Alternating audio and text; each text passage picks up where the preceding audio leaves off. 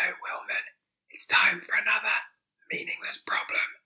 This one is called Protest at the Theatre.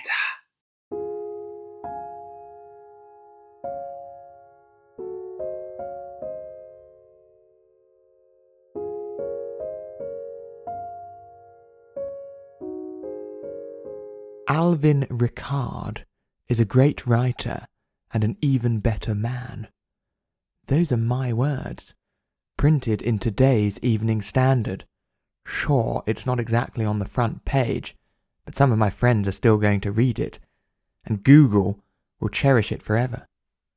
All I've ever told anyone about this chap is that he's the rummest human being on the planet. He once told me he thought there was a greater than 50% chance that he was the only conscious being on Earth, and the rest of us were part of a simulation designed for his benefit, greater than 50%.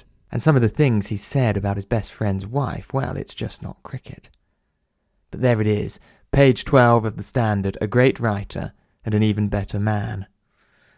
A few years ago, he was seriously struggling to raise money for his productions, and he had a crisis of confidence. He said he was no good. He said he was talentless. He said he should pack it all in. I gently suggested that perhaps it was because of his personality. Maybe they respected him as a writer, but not as a man. He looked at me with tears in his eyes and said, "Thank you so much. That's exactly what I needed to hear." His current play, the one I'm working on, the one they interviewed me about, it's not bad. Bloody not bad, in fact. And despite my reservations about the man, I was gutted when the first two previews were basically empty. Then on press night, the whole thing was disrupted by a protest. Midway through Act 1, 2 audience members in the front row jump up and douse me with orange paint. Absolutely cover me. Cue Alvin leaping onto the stage, grabbing the pair of them by the collar and dragging them out to enthusiastic applause. As he passes me, he whispers, "Keep going, cherub." And I do. I give arguably the best performance of my career, and the write-ups from the critics, I've never known anything like it.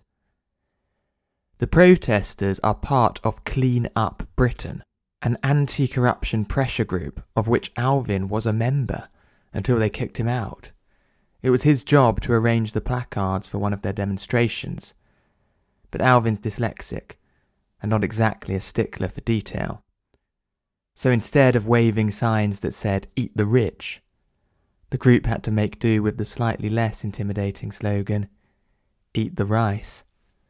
This might have been fine, but they were demonstrating against a tax-avoiding restaurant chain, and it wasn't exactly ideal for diners to turn up and find a large crowd making what seemed to be a fairly vociferous menu recommendation. The demonstration against our play is entirely unrelated to Alvin's spelling mishap, however.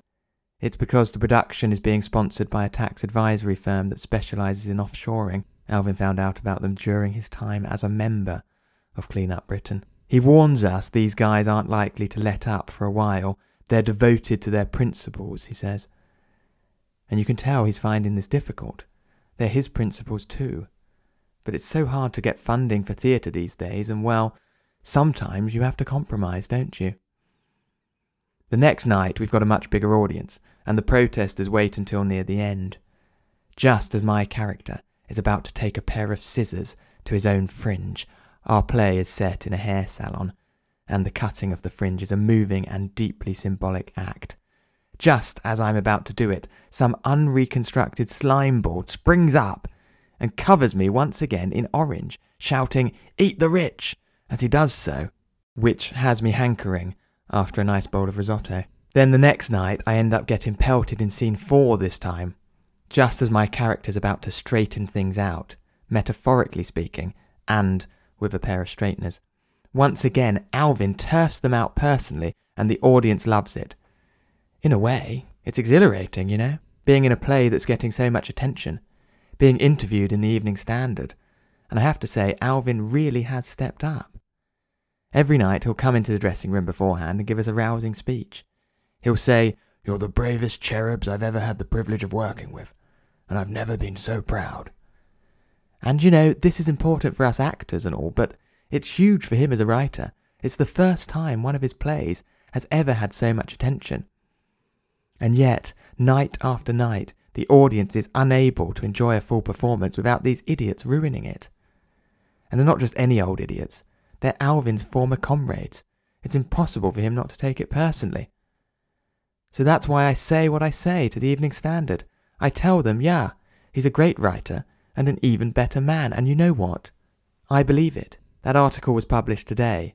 I grabbed a copy on my way to the stage door, where it was ripped out of my hands by one of the protesters who called me a Canary Islands wanker.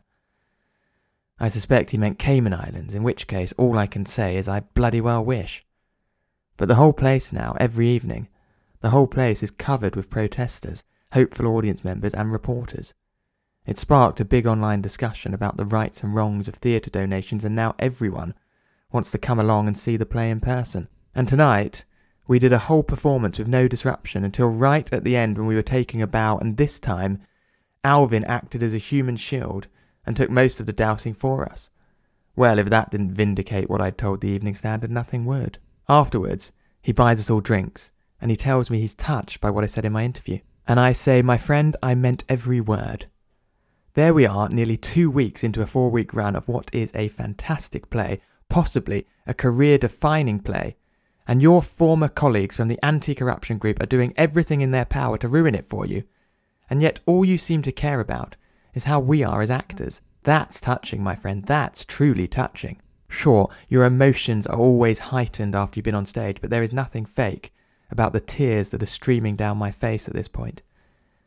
Then I go up to get a round myself, and he comes with me, and he says, "Don't worry, Cherub, we've still got 2 weeks' worth of uninterrupted performances, and the best thing is, they're all sold out already." I love your optimism, I say, but surely those idiots will keep coming back every night. "Nah, don't worry," he says. "I'm only paying them till Saturday."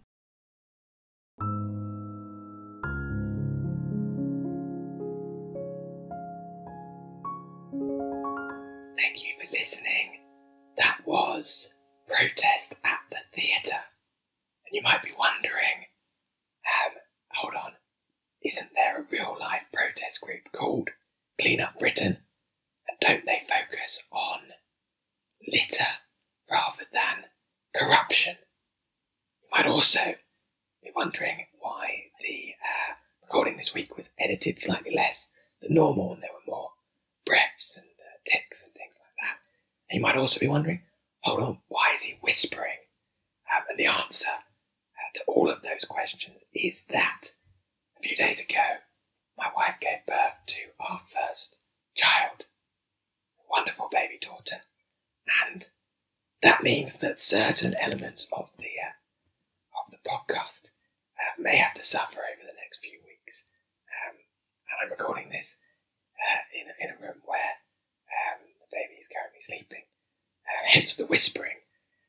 But it's amazing to see just how much something like that, life-changing event like that, can put creative projects like this into focus. And basically, it's added a layer of freedom, if you like. I can just put out whatever I want and really care a lot less than I did about the response and the reception. And you're probably thinking, "Oh, great, I'm going to care less about this platform." But there we are, and that's, I think, what creative endeavour should be about. As I said, I think in the first episode, put stuff out into the world, and if others want to join in, so be it. If they don't, well, that's also fine. But if you are enjoying it, then please do share it with your friends, and come back for the next one. Thank you